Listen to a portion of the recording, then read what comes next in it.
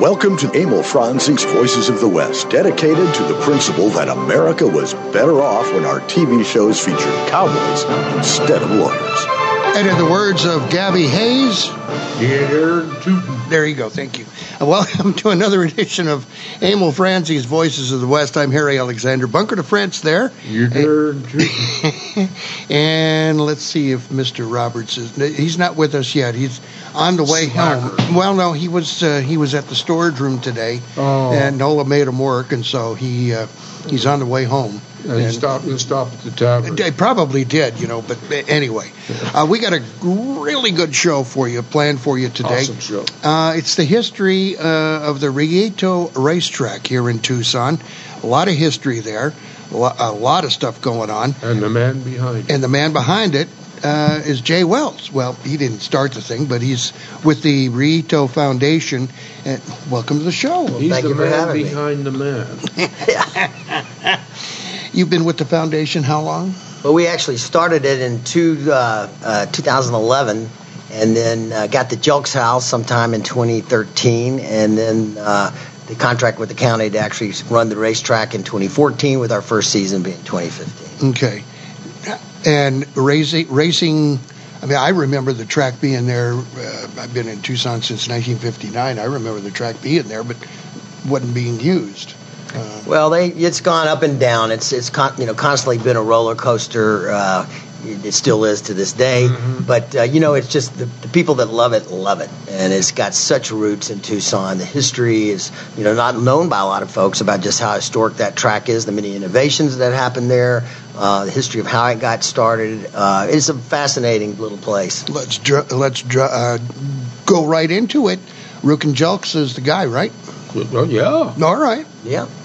Well, Mr. Jelks, I can tell you a little bit about his background. So he came out here as a lot of the gentleman class came out because of tuberculosis, and he got it contracted it during World War I. Came out here, got an ag degree at the University of Arizona, went back to Arkansas and married, and then came out and lost his wife in childbirth.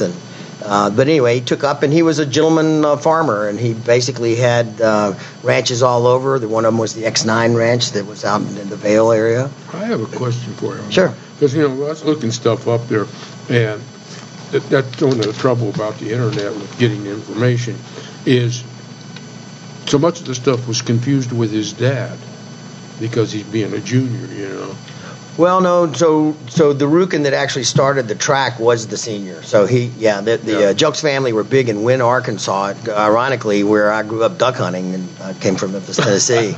So I knew that area where their original plantation was. They were antebellum cotton money. Yeah. And so he came out here and never had to really work. But he dabbled in a lot of things. Unfortunately, one of the things he dabbled in was sort of the only really racing out here that they had were just the cowboys on Sunday when they'd barbecue. The horses they rode all week, working the cattle, they'd get up and race them and bet on them. And so he and a gentleman named Melville Haskell, who came from Georgia for tuberculosis reasons. Two most important men. They were the two. And so they got together and they started applying some real scientific studies to the quarter horses. And what they're really known for is they first started recognizing they would time and they would see that the horses were slowing down as they reached the quarter-mile pole. And so that's when you start slowing down and you don't make it to the quarter pole or with any distance, that a horse that can do that is called last. So he went back to Kentucky and looked for a thoroughbred that looked the most like a quarter horse and brought home Pig and String. Yeah, the first foundation sire. Yeah, and he within 3 years, all the world champions came out of the little stable there on River Road at the racetrack. Wow. It's an interesting thing. Do you think about cowboys have always raced. They're always looking for a way to bet and also a way to compete. But if you go back to the colonial, like we were talking before the show, in the colonial period, it was still the same way. It was either racing buggies or stuff like that. But one of the things with the quarter horse is, as by the time we're talking about the cowboy era, the quarter horse had been changed to a short distance horse because you're working cattle in quick bursts, and you didn't need a long distance horse. You needed a horse that could get out there and get back. Well, the quarter racing, precedes the revolution, and basically back everything on the other side of the Mississippi was solid wood. So can you imagine trying to, carve out a mile track or do like the English were doing? Yeah. Todd Roberts is with us from Los Angeles. Howdy, sir. It's about time. Well, Gentlemen, how are we today? we are well. Say hello to Jay Wells. He's with the Rillito Foundation, managing now along with the county, managing the Rillito racetrack here in Tucson. How to do? Well, hello, Mr. Wells. How are you, sir? Pleasure to meet you over the radio. Pleasure to meet you. Yes. You can get your first absolutely. question right now. Yeah. Okay, here's my first question. Why are jockeys so short? So they can reach the stirrups. Because cowboys aren't short. Cowboys are not short. Cowboys are all sizes, tall, heavy, so on, and they ride horses all day. Cowboys Why are aren't jockeys. Jockeys so short. It's funny, if you look at the history of racing, one of the most celebrated jockeys in the early days before they really started recording things was a king from Africa from the Pygmy tribe. And so I think he set the trend. Well, Wow. you think about it, because one of the things that jocks in Haskell established was the weight classing. Right. Handicapping by weight. And, you don't want to put Andy Devine up on a horse against Mickey Rooney. It's just, it's just how much you're packing. How did the quarter horse get named? Is it because of that quarter mile post? So in the colonial days, pre-colonial days actually, before we became a nation, they would carve out, a quarter mile straight. Maybe part of it was their main street in these little villages in Virginia and Maryland and Kentucky. And, the hot area for horses in the United States, eastern United States, was actually around in Nashville, Tennessee. And that's kind of breeding capital going way back. So the quarter horse actually predates the thoroughbred. And I'm sure that many of your listeners know that to be a thoroughbred, you have to trace your lineage, paternal lineage up through three thoroughbreds that all were deemed to be the basic sires back in the late 1690s and the early 1700s. Yeah. And I think today about every thoroughbred only goes back to one of those. And forgive me, I can't remember. Well, you think about it, you go back, including New England and the South, but that was one of the things too. Sunday after church, they would either be racing their horses or their buggies.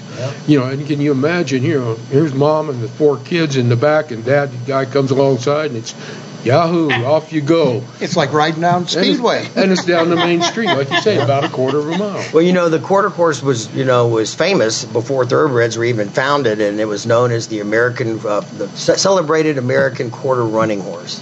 And so that was a big deal. And they were mainly feral barbs, Spanish barbs, left over from the Spanish. And there are lots of different theories about how they were originally bred and brought over, and I'm sure some stock came from Europe. But a lot of the one of the theories that I subscribe to is that to survive in the woods of anything on the other side of Mississippi, solid forest, you had to be able to move quickly, and so that's the cattle ranching back then was on foot. Yeah, that's how thick the woods were. Yeah. And another thing which is so interesting, and I never understood, but the Morgan horse was the dominant breed all through that early days because they were small, compact, hard workers. Could pull a wagon, or you could ride them, but they never seemed to breed them into the quarter horse line or the thoroughbred line. Yeah, well, the quarter horses evolved. I mean, it was sort of a loose breed in the sense of that, originally it started out in the east, and then when they finally were able to carve out the mile tracks, the thoroughbred came over, and all the gentry bought thoroughbreds and started breeding them here. There was a long lineage of that, and then the quarter horses sort of made their way into Texas, which is really what made them famous. The King Ranch. Yeah. And that's you mentioned earlier that Texas Foundation sire, and it's driving me nuts because he came off of the King Ranch. Right. Yeah. Several of them. Yeah. Steel Dust. That's his name, right? That's one of them. They had like about 4 or 5 foundation sires. Yeah. Well, you know, when quarter racing was going, and I called it quarter racing on purpose as opposed to quarter horse racing, because the Jelks and Haskell, they didn't care if you were a zebra or a mule. It was all about speed. In fact, they started the Southern Arizona Breeders Association, and their motto was an ounce of speed is worth a pound of hot air. That's as true today as it was then. Yeah, no kidding. But they didn't care, and there was a big feud actually between the quarter horse breeders out of Texas that founded the group in Amarillo, and so it was contentious for a while, but they didn't care. But they were doing things that were so innovative, and as I said, they cured that last issue by getting pick and string and breeding them in, and then soon everybody was doing that, breeding in thoroughbred. Well, here's a couple of the other horses too: Shoe Fly and Hard Twist. I was just looking here, and this is interesting because they sponsored the first World Championship, which became, I think it was the second year the Queenie won it. As Pig and String, he was a thoroughbred, and was a thoroughbred, and so he was a world champion quarter runner, and so they started that way. But clearly, then in the 40s, it really took off when Shoe Fly started up, and you had Hard Twist, and people started really breeding for speed. Poco Bueno. Yeah, and not necessarily trying to breed for working cattle, but literally purposely bred. Is horse racing more popular today than it was in recent history, or vice versa? Well, unfortunately, the only analogy I can give you is it's sort of like cigarette smoking. While it's being reduced in the United States, it's spreading worldwide, exponentially. And while that's a bad analogy in the sense of what cigarettes, but in any event, horse racing, there's more money bet at the Hong Kong Jockey Club in one day than all of the United States combined. Wow. Well, you think about it, but it's like Rillito, because in fact, I worked with Gene Hensley, who was one of the first general managers here, and you looked at the thoroughbreds that were coming into the breed, and every kid in Rillito growing up, because of the track, knew all the horses. Right. Because we get the printouts and go down to the track. Well, the Jelks and Haskell really developed the Rillito into just the hub and of all of quarter horse racing, and it stretched from San Francisco to Dallas to Oklahoma City, Tulsa, Denver, and there was this whole circuit, and the world champions would all come and race in Tucson, and so that was huge. And then in the 60s, the track got in trouble, and they ended up selling it to some folks that dealt with the mafia. Yeah, they did. And so that's when they added the additional furlongs in order to make it a 5/8 mile and start running thoroughbreds. But it did sort of take the luster or the air out of that whole idea of Tucson being the center of quarter racing. Well, I think part of it, too, was because quarter horsing had caught on. And it was like, you should go and say, like, we can't have one race here because we got tracks in California, Colorado, Texas, Wyoming, and they're not coming here. So how do you? So it's like that's part of his Haskell's record keeping, was that made it a system where you could rate them and. Well, the handicapping system is so many innovations came from Rillito and Haskell in particular, of the two, Jelks and Haskell. He was the more science-minded or whatever to really sort of, enforce these rules. And he did a wonderful annual yearbook where he would talk about developments and develop the handicap system. And for those that don't know about the handicap system, it's basically the weight added to your horse, so that ideally the racing secretary would add this weight so that all the horses would cross the finish line at the same time. That was the goal. Technically, yeah. Hypothetically. And then you'd bet on the one that was 7 leagues behind. Well, a lot of times you bet on the one that, you really think about it, maybe it's the one that's got the most weight. Yeah. Well, I can remember, especially the quarter horse races in the All-American, when the trials, you'd see these horses there, and there'd be, one jockey be riding at 117 or something, and then there'd be, all the favorites would be up there at 125, 10 pounds, 15 pounds heavier. Yeah. Well, at the U of A, they teach now, or they have classes, I guess, on how to understand the wagering on horses. So how to run a track? It's the top. It's the top course in the country. The U of A's racetrack management program is the premier. That's pretty interesting. The alumni that come from the U of A all over the world. Yeah. And now some of the interns, since I've been involved with the track in 2015. One of the gentlemen, Joe Longo, who helped us kind of in the accounting office, and he's now the head of all simulclass racing for NYRA, New York Racing Association. They're creating racing geniuses, actually. Yeah, no, it's amazing, and horse racing there's been a huge development in horse racing this last year, and that is the Horse Racing Integrity Act, and it's HISA is what it's called, Safety Act, and basically the feds have come in and they now have safety regulations put on all tracks, including Rillito, that in order to send your signal across state lines, meaning if we could send it up to Turf Paradise, we could send it to the Hong Kong Jockey Club, but we couldn't send it to Gulfstream or Santa Anita, and if it crosses state lines, we have to do it. It's like a $90,000 additional fee to come up. You have to have. Oh, it's big. You've got internet. I guess it's internet betting, whatever you call it, electronic betting. Yeah. No, Todd, you got another question in here before we go to a break? Yeah. What film, Mr. Wells, because we're kind of stuck in the film world, or at least in our minds we are, what horse racing film do you find as real and realistic as possible?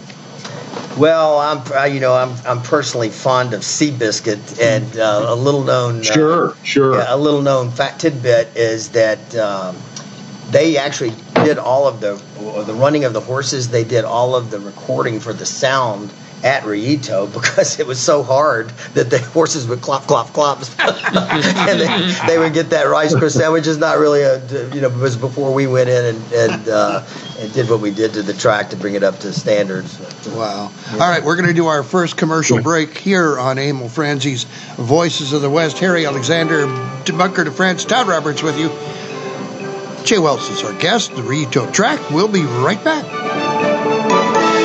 Arizona, the land of cattle, copper, and cowboys. It's also the true West, where a large number of Westerns were filmed. For your next vacation, come out to where Wyatt Earp made a name for himself as a highly respected sheriff.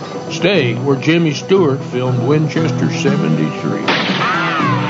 That would be the White Stallion Ranch. Situated in the mountains just northwest of Tucson, the White Stallion Ranch is an award-winning dude ranch with 43 guest rooms and the Hacienda.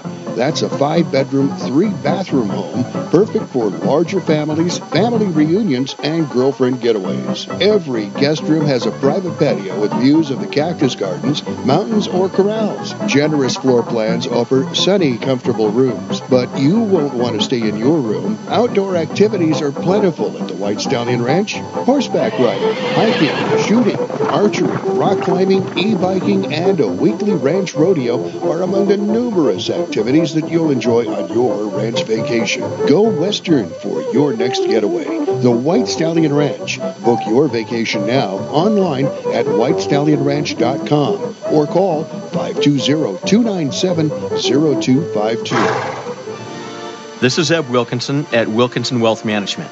If you're within 10 to 15 years of retirement and you're putting off retirement planning, my advice to you is don't do that. Ignoring your retirement planning won't make it go away, it'll just make it worse. Give me a call and let's work on your plan together so you can retire comfortably and remain comfortably retired. Call me, Eb Wilkinson, at 777-1911. That's 777-1911. The Tucson Trap and Skeet Club is one of the best-kept economic secrets in town. This 900-member group maintains one of the finest shotgun shooting ranges in the country, featuring trap, skeet, 5-stand, and sporting clays fields, and hosts national and international events that bring thousands of people and millions of dollars into our community. The Spring Satellite Grand American Tournament alone involves 1,200 participants for 10 days. Learn more about this and their other contributions to our community at TucsonTrapandSkeet.com. You mind telling me what all this means? You happen to be Tex Haynes, don't you? That's right. And you happen to be a lawyer. Right again. You're our man. You coming along, or do we have to persuade you? Well, are your guns loaded? Sure is. Then I'm persuaded. This is the Voices of the West.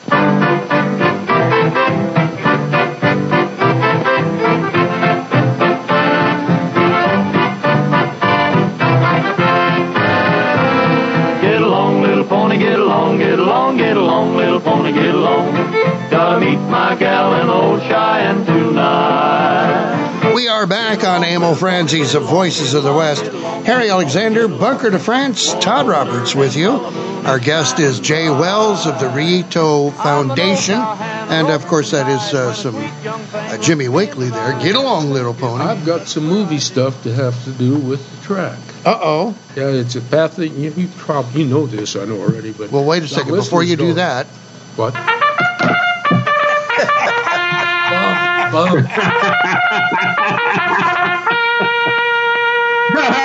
Now you may continue. Beetle bomb. Okay. Wait a minute. I could swear that's the bugle for the bar, isn't it? Now I swear to God, I've heard it before. Anyhow, this is Baffling News filmed a motion picture, actually a short, in 1945, the world champion quarter horse speed trials, which was won by Queenie with an IE, and she set a new record for at that time. Now this was a 10-minute short titled Quarter Horse, and they actually had a showing at the Rillito Theater in Tucson. Well, I wasn't familiar with that. Is it still around? I was going to look it up and see if it's because a lot of that stuff gets institutionalized and saved, like the Smithsonian. For the Jelks House, our goal is to actually turn it into a museum, not just about Rillito, but about basically Southern Arizona horse racing, which the horse culture is just huge here, especially with the racing as I was talking about. And but that's the kind of thing. Keep saving the track. Yeah, we need if you can possibly find if there's a copy of that around, that would just be fabulous to have. Yeah. We'll check out public domain movies. Here, I'll just give that to you. It's right there, and you can have that. Cool. Yeah, generally Harry gets that stuff. I try to. Yeah. Not always successful. All right, more history about the Rillito track. Jelks and his partner take care of it. They get everything going. What's the community response like when they finally get this thing up and going? Is it overwhelming? No, it was huge, and there was not a lot to do. And at that time, so predating Rillito was a track called Metalco, which was up in the foothills. And it only was there. Locations for that track. Well, I didn't know that. Yeah, one was down at Ajo and Santa Cruz. That was the one where they moved all the equipment out to Jelks. Huh. Well, you need to join the board and be our historian. You're making me look like I don't know from a hole in the ground. But let's go on to this here for a second. In 1940, the Tucson Horsemen's Association was formed by Locke, Jelks, Haskell, Jake Meyer, Clancy Willard, and a bunch of other people. And these are the people that made it. But like Harry's question, one of the reasons that it was so successful was because there were so many horse people here. Yeah. This was still coming out of the agricultural era. Yeah. There was a lot of money here that people just don't really realize that about Tucson. The Easterners that came out here, as I said, a lot of them were just because of tuberculosis. But they just needed something to do, and they got this going, and they had the money to do it and the time on their hands, and thank God they did, because they really did make a huge impact, not just on quarter horse racing, but literally racing in general. The development of what we call the photo finish camera today. Mm-hmm. Del Mar was the first track to actually use a motion picture.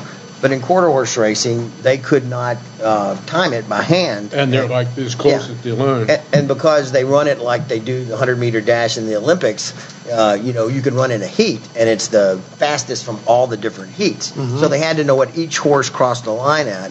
And that's a great thing because it lets all the horses come from all these different heats. But 2, it can be really just something that deals with luck and fortune, because if you run the first heat, you're in the first heat, and then the rain opens up and the track gets muddy.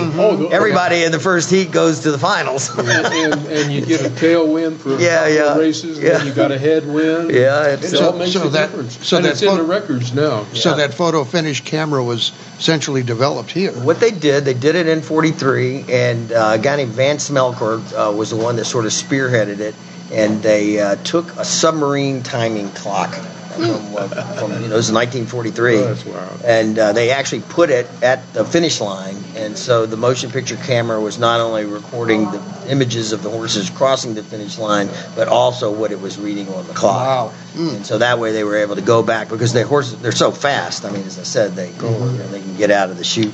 Tons of disputes before the camera was used widely, I'm sure. There was fights and shootings. Well, there are always disputes. There are always disputes. Todd, you got something else you want to throw in?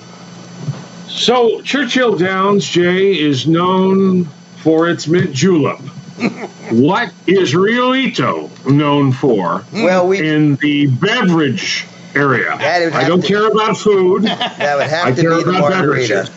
If you can see the bartenders mixing up the margarita before the race day, we have to bring them in 2 hours early. Well, here's the thing, because we keep touching on this, but developed at the track was stake races, graded races, futurities, and weighted handicaps, which is all what the modern races are now. Yeah. Well, little other things that just are tidbits of history. The first licensed female jockey was at Rillito. Was that the Mexican girl? No. She was came from a very wealthy family. Her family owned over where the Tucson Mall is today. Oh, okay. And but she just basically egged them so much that they gave her a license. But that was it. People don't realize. Gal and her cousin were one of the early women jockeys there. Well, we've had, they used to have. In fact, I tried to, adapt it for Rillito and bring it back. But it was the lipstick derby. And they would fly female jockeys from all over the country to come in and ride. Idea. And it was only female-only jockeys. That would be a lot of fun. Well, Rillito used to do a outriders race. Yeah. Everybody that would pick up riders and stuff like that. And a friend of mine, he wanted 2 or 3 years riding a mule. He would pony with the mule. Right. All the pony horses around there. Yeah. But it was a great race because nobody knew the horses, except the guys at the track. Sure. Well, they couldn't bet on them, I'm sure. No, it was a freebie race. A lot of people don't realize that Tucson was quite the small burg back in the day when this track was developed, and you mentioned where Tucson Mall is now located, and that's up on the northwest side of town, but that was all desert. Orange Grove Road, there used to be orange groves along there. Yeah, there was an arena there. A guy named Bueno had the arena and a little kind of a western tack shop. And the city is so spread out now that it's lost all of that character, but I'm glad the track is. And the best bar in Tucson, the Buckskin. Yeah. Well, one of the best, unfortunately, the best kept secrets in Tucson is the actual Jelks house itself. Yeah. And actually, I was asked by some folks to come in, and they were trying to get it on the National Register, and they kept telling me about this house that was on the back side of the track. And I went over, and I was a preservation architect, and my jaw just dropped. Because here was this fabulous Sonoran revival-style house akin to a jostler done by a guy named Fred Knipe, who also was an architect that came out because of tuberculosis, and he owned the X9 and sold it to Jelks.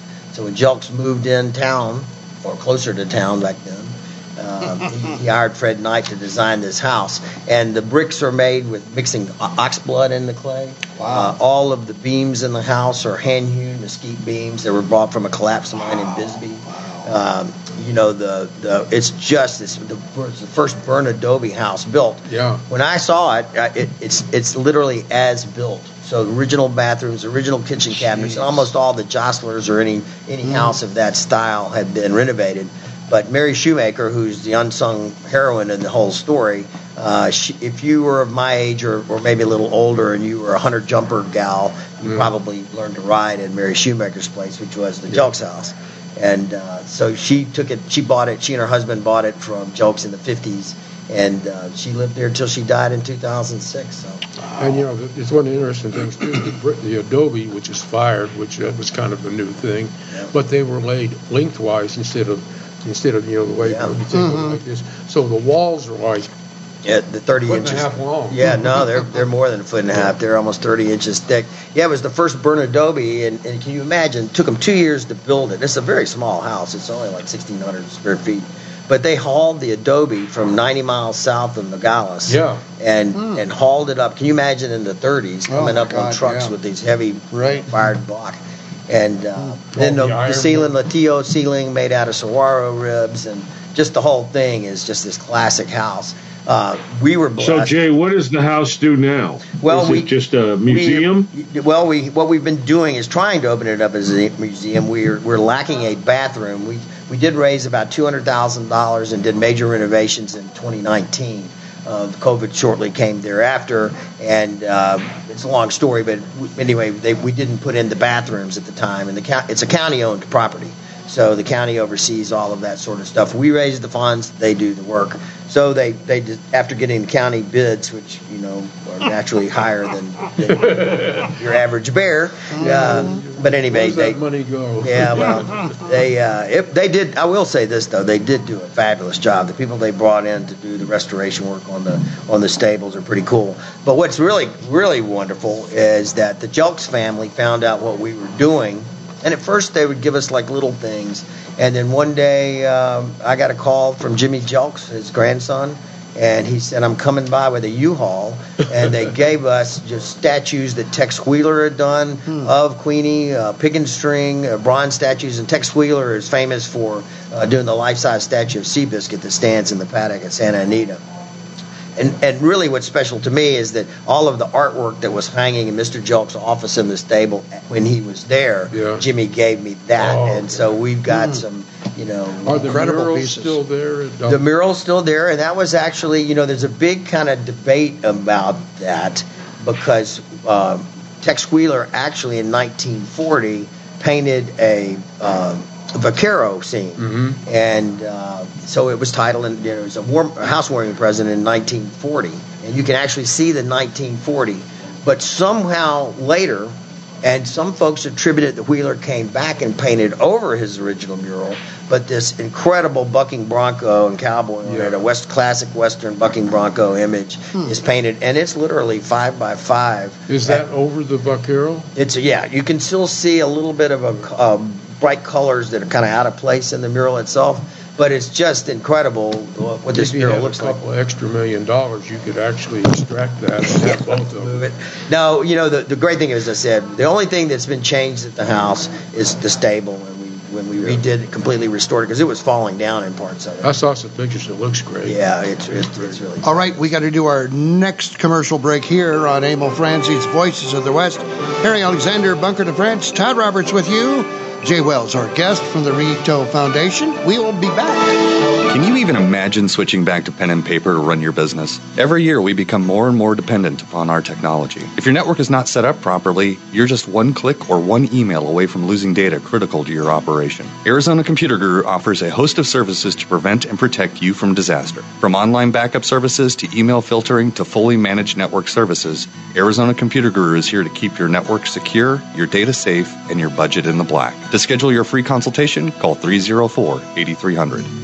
The Tucson Trap and Ski Club is one of the best-kept economic secrets in town. This 900-member group maintains one of the finest shotgun shooting ranges in the country, featuring trap, skeet, 5-stand, and sporting clays fields, and hosts national and international events that bring thousands of people and millions of dollars into our community. The Spring Satellite Grand American Tournament alone involves 1,200 participants for 10 days. Learn more about this and their other contributions to our community at TucsonTrapandSkeet.com.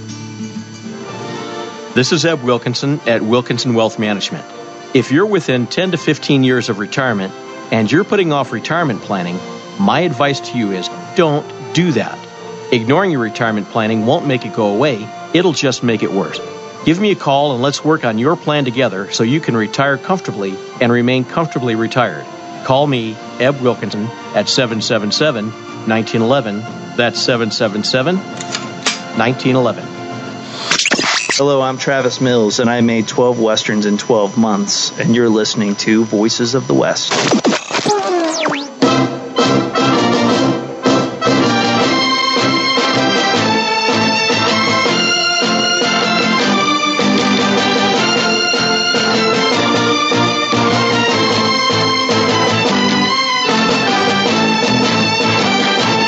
We are back on Emil Francie's Voices of the West. Harry Alexander, Bunker de France, Todd Roberts in Los Angeles.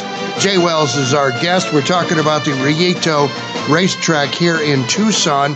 And Jay, I got to tell you, I don't know if you're familiar with the High Chaparral theme, but that's it. And that's because this guy worked on 52 of them. Wow. As a stuntman. Yeah, that was you. And he's alive. He's still alive, yeah.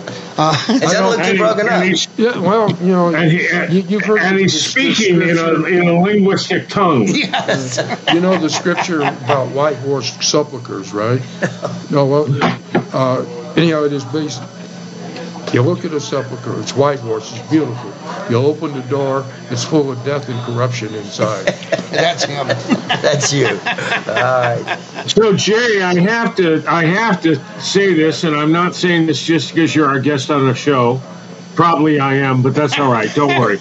I have to say, Jay, when I was starting to first listen to you talk, I thought to myself, this guy sounds like he's about 15. Boy, he moved fast up the racing world. And then I find your video of you on television, and you've got more gray hair than Bunker does. It's all white. Well, and you look like you've been in one or two bars in your life. Well, behind me. First of all, age is how just is it a we number. never crossed? How did we never cross paths? Oh, that's funny. No, I'll tell you, most of this gray hair comes from Rillito. It's really been, the whole story of the track and what we tried to do with it has been quite a slog, I guess is the best way to put it. And we're still in the middle of it. It's not always been great, and we did do it. We did come a long, long way with the track. That was probably the beautiful part.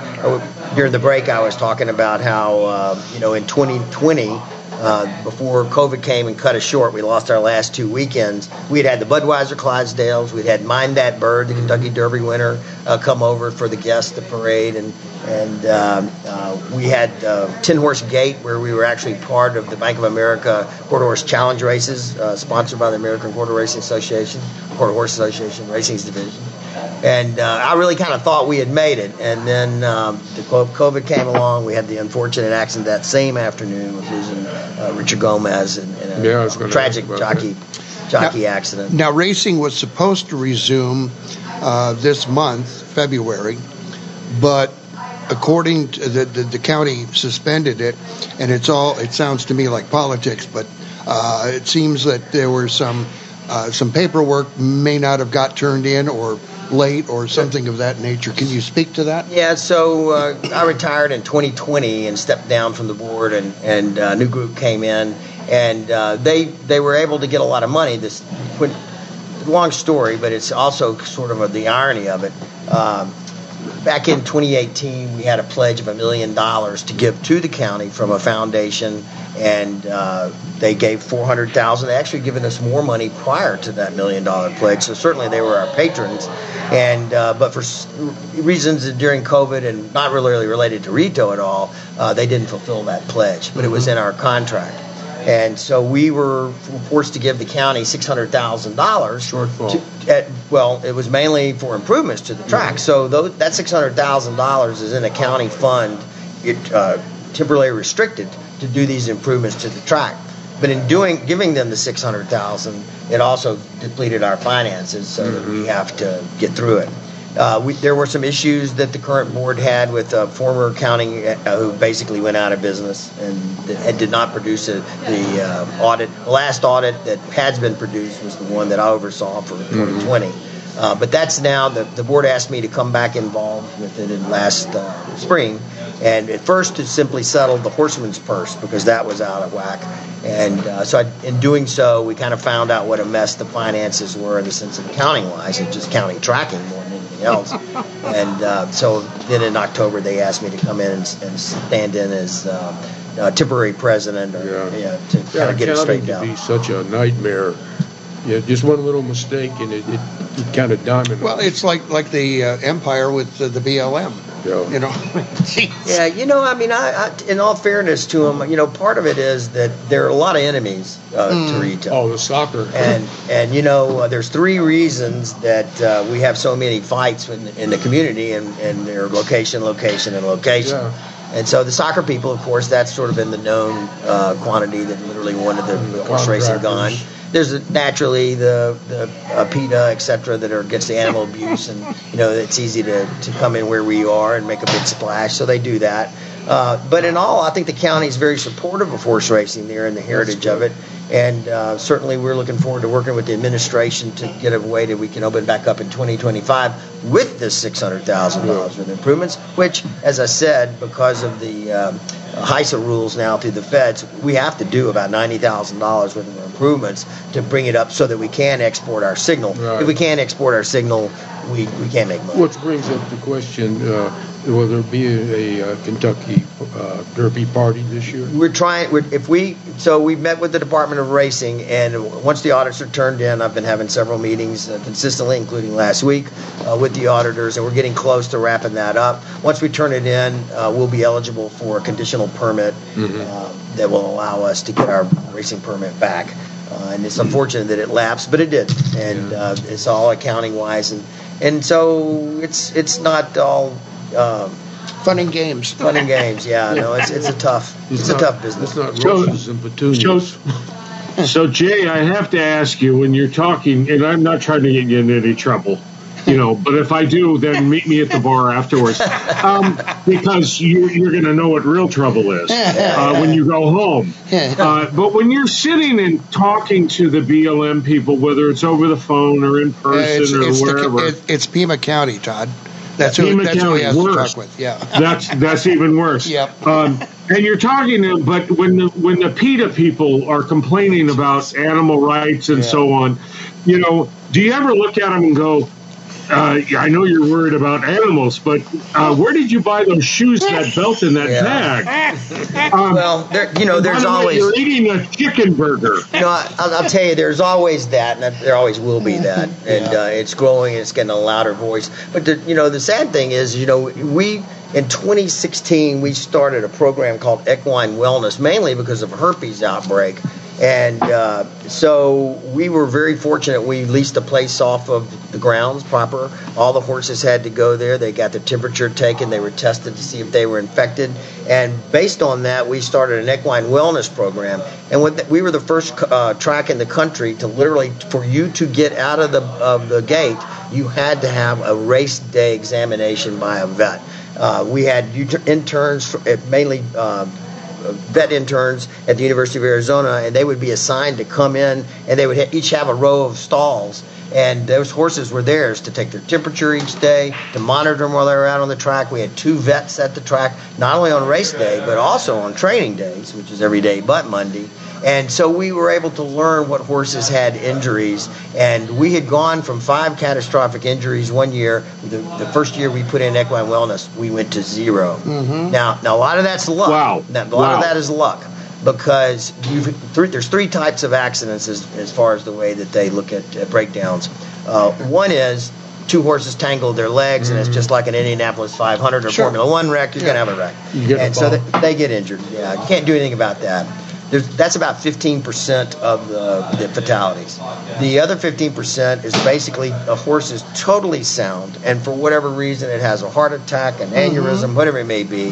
So there was no early diagnosis. But 70%, and I'm using round percentages, 70% of the horses that do break down is a pre-existing condition. And they knew about this, they know about it, and they just, there's so much pressure to make money to keep it going that's the horses that you have to monitor. Just because they've had an injury, I mean, if you literally took any football player in the NFL that has an injury, there wouldn't be anybody on the pitch. In the halftime, but the med guys giving the pills. We've been super strict, and that's hurt us because we have a lot of scratches. Because we have a lot of scratches, we have a lot of short fields. Short fields don't bet up big, so you don't bid up for a lot of money for that. But by and large, I think that people in your industry, and certainly cowboys, there might be some abuse someplace, but it's like way down on the radar. Actually, because human nature that's the element. Yeah, and because those who depend on the horse are going to take care of it. But see, here's the thing, Harry, and it's one of the sad things, but some of the trainers, some of the owners, sometimes they'll have a horse that's a real contender, and he for some reason or another, comes race day, he's not sound. Well, back when they didn't have the strict testing, they'd say, well, a little enhancer. Yeah, no, you don't want that. But that's always been there, and it's still there. It's with human athletes as well. Oh, yeah, exactly. It's human nature. Yeah. Yeah, but it is difficult, and the trainers they know their horse, and they're most of the trainers that I do know, they're fabulous people. Their horses come first.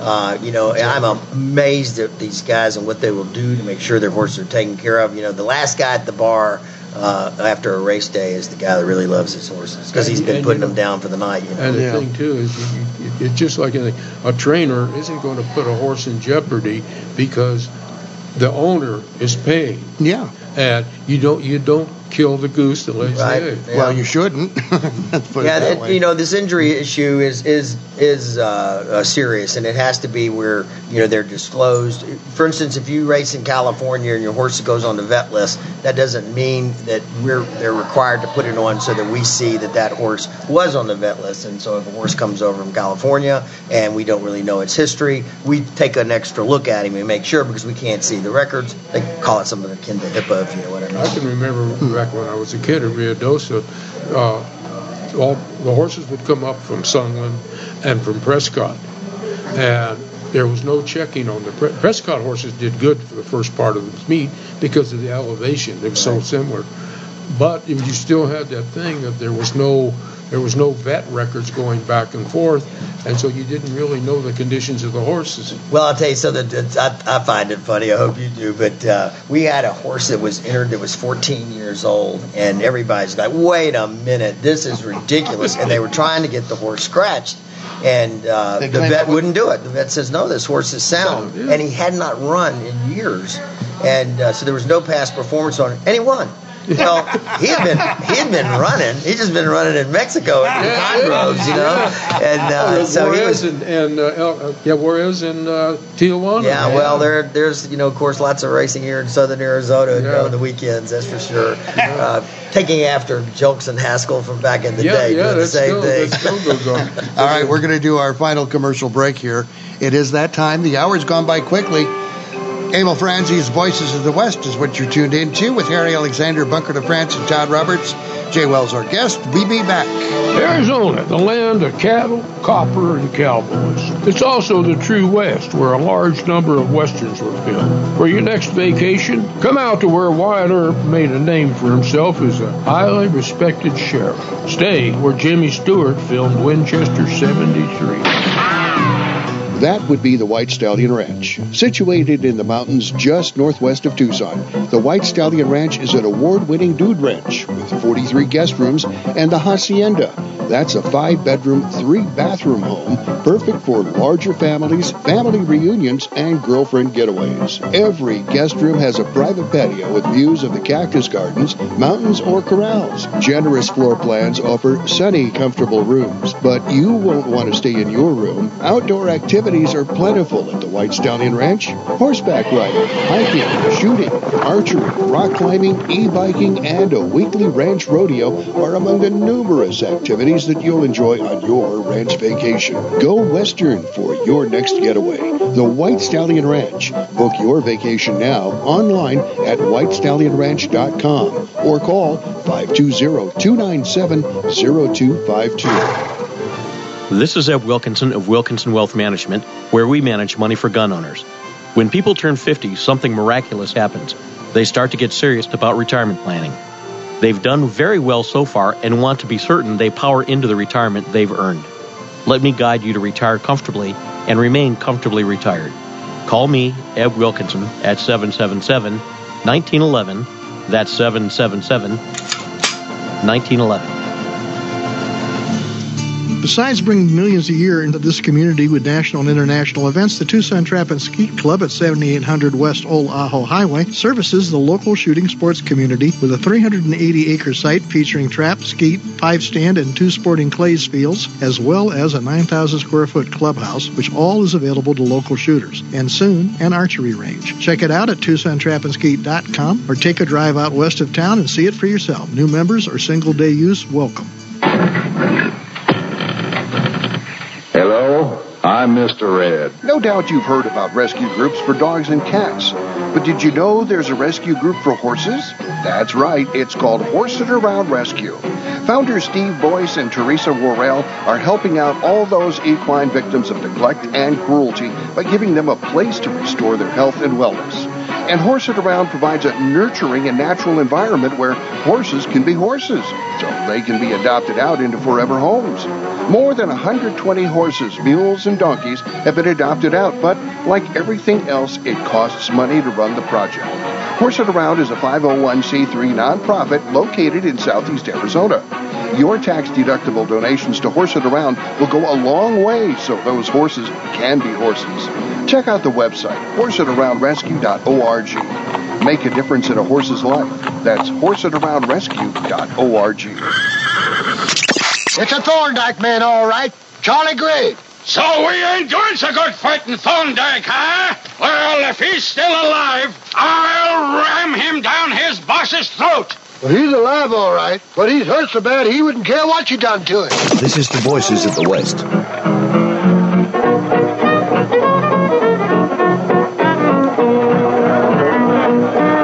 We are back on Emil Franzi's Voices of the West. Harry Alexander, Bunker de France, Todd Roberts in Los Angeles. Our guest, Jay Wells from the Rillito Foundation about the Rillito racetrack.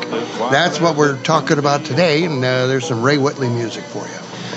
So, here we go. Future for the Rillito track. Well, right now, as I said, because of the escrowing the $600,000 for improvements to the track with the county, we're ready. The county's already doing bidding. We didn't find ourselves in a financial position that we could run this year, but we do believe that if we get the audits done, that'll give us our permit back. We'll be able to continue our relationship with Churchill Downs, which many of your listeners may not know, but we are the partner with Churchill Downs for all ADW wagering you bet on your phone. Oh, okay. And so we get a generous amount of money from them each month. And so that revenue is super important. Having the money, the construction done, everything from handicapped bathrooms to just a better track surface, better drainage, some things our rail really needs some repair. That has to happen, whether we were in money or shorts or not. Mm-hmm. But giving the county the $600,000 did put us a little bit shy of the amount of money that we needed, and we thought it was better to just err on the side of let's just slow down, get the audits done, start getting the construction done, go back to the county, and I have good faith that the county will work with us to get the racing going again. And the people want it, horsemen want it. They're the same people that we're one of those few places in the county where you can be sitting next to a couple from Minnesota and another couple that just came up from the Sonora and they don't speak. And when the race goes off, the people from Minnesota are going, come on, six, and the others going, come on, seis, andale, seis. Yeah. And so it's a beautiful, beautiful place. I know we meaning myself and the co-host that I was producing at the time at the radio station, we were excited about horse racing coming back, Joe Dreyfus, because, Joe was a ranchman, grew up on a ranch. His kin were down in St. David and whatnot. So, it's he goes back to that old style, and you know. Well, Joe was one of those people that were just emblematic of the old cowboy. I mean, he was. So just, you knew Joe? Oh yeah.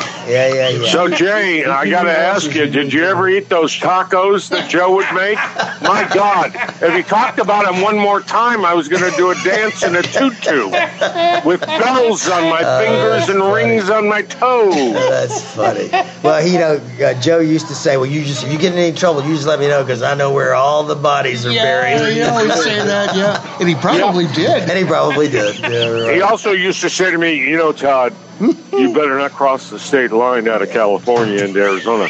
Well, because I have a lot of friends and family in law enforcement. I'll tell you, we've got a lot of folks. Ed Moore just passed away, former county supervisor. He was a huge supporter of the track. Mm-hmm. And, I've been around long enough to see some of those interns become leaders in the racetrack industry, but I've also seen a lot of the old-timers slide away, and God bless them all. Mm. And you'll look at the families, just the local families that the summer. I'm trying to think not the Potters. There was a family starts with a P, but every year they were out from Idaho.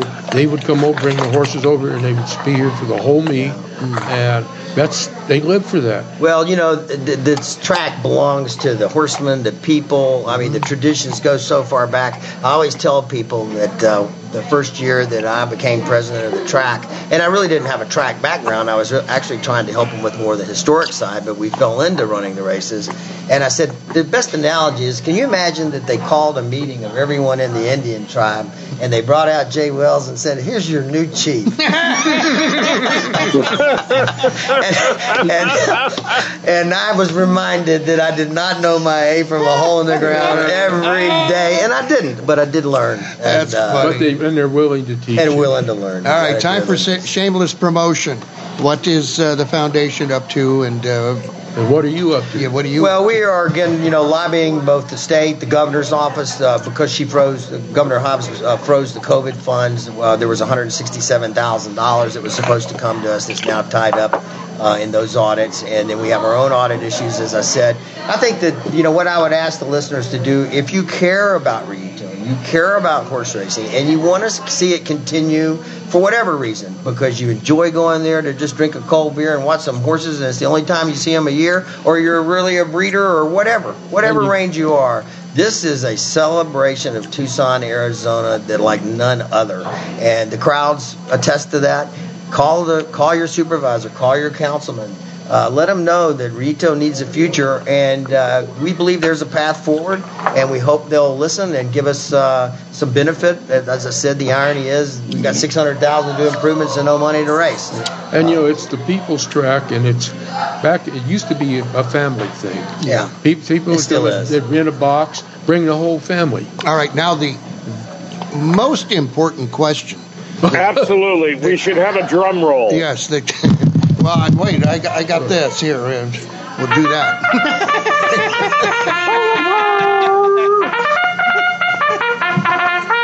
And they're off. Okay. And they're off.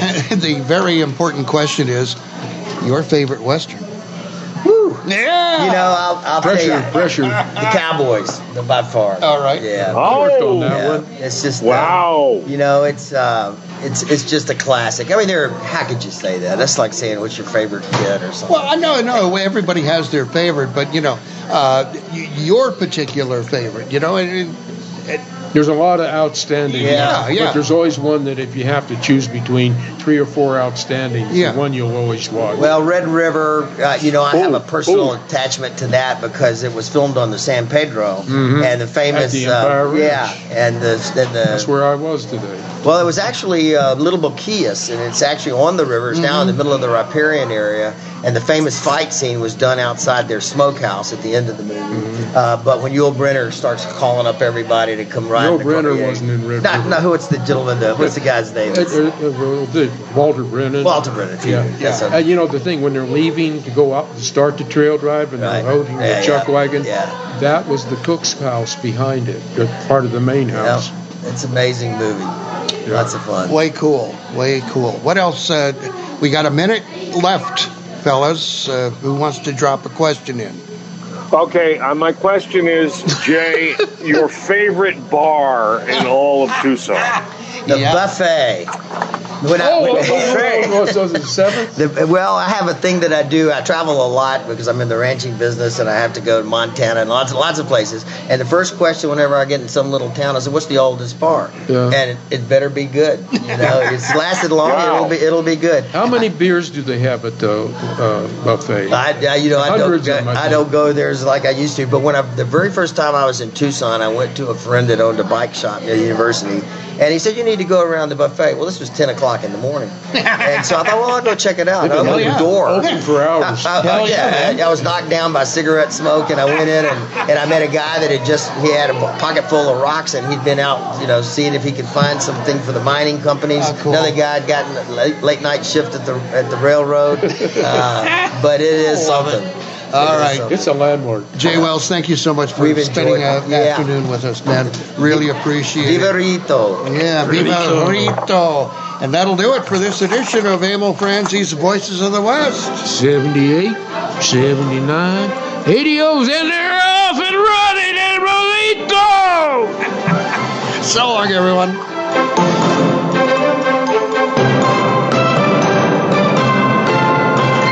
Thanks for listening to Emil Franzi's Voices of the West.